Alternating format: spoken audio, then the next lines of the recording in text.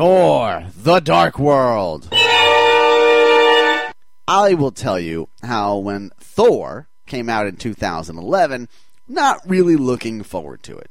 Why? Because I don't really care for Thor, the character. I don't really care for things like Asgard. And I don't really care for Norse gods. And I don't care for dudes with hammers, with mystical powers, and people flying around in space. It's the Marvel thing that when we start hitting the sci-fi area, it's just too sci-fi. It's too fantasy for me. It's just out of my wheelhouse. It's not in what I enjoy.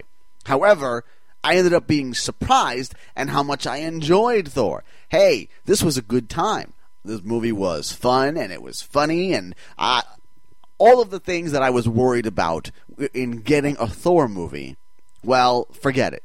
Just forget it. That movie took care of all of those problems. Didn't have a single issue with that movie, at least in terms of my preconceived notions going in. So here we are, a couple of years later. It's time for a sequel. Time for Thor, The Dark World, as we head further into the Marvel Cinematic Universe Phase 2 that started with Iron Man 3 earlier this year.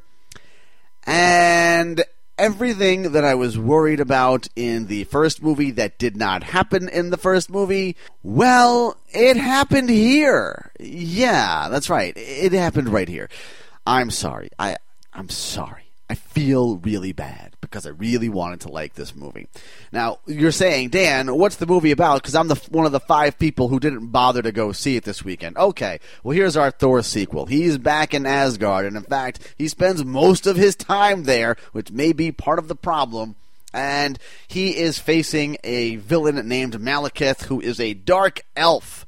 And the dark elves were around at the beginning of time before the light was created. And since they were dark elves and it was darkness, everything was awesome for them. And then the light came around and that ruined things. So now what they wanted to do is turn the entire universe into darkness so they could rule it again. And if that plot line sounds like it's cool to you, then this movie is probably for you a lot more than it is for me. Because just in the opening exposition, I knew I was in trouble. I knew it. So here we have Thor, and he's back in Asgard, and he's hanging around with Odin and all of his fantasy friends, right? And he's doing his Thor business up there. Meanwhile, on Earth, it just so happens that his girlfriend, his gal pal from the first movie, Jane Foster, played by Natalie Portman. Hello, Natalie. Hello, I'm still here, by the way. I don't know how that whole wedding of yours turned out for you, but if you're interested, so am I. But anyway, it just so happens that she runs into whatever the evil dark power is that these dark elves are looking to use. She runs into it. The energy is full of her. Or no, she is full of the energy. Yes, that's it. Her body sucks up the energy. So now the dark elves want her, and of course Thor wants to protect her. He takes her to Asgard, and shenanigans happen. Like I tell you. This movie is not for me. And in fact, honestly, I do believe that I'm being as objective as I can here. The first half of the movie is awfully dull. And very disinteresting. I could not really keep myself as interested as I wanted, and I kept wanting for it to turn around. And at some point, the movie does make a turn for the better.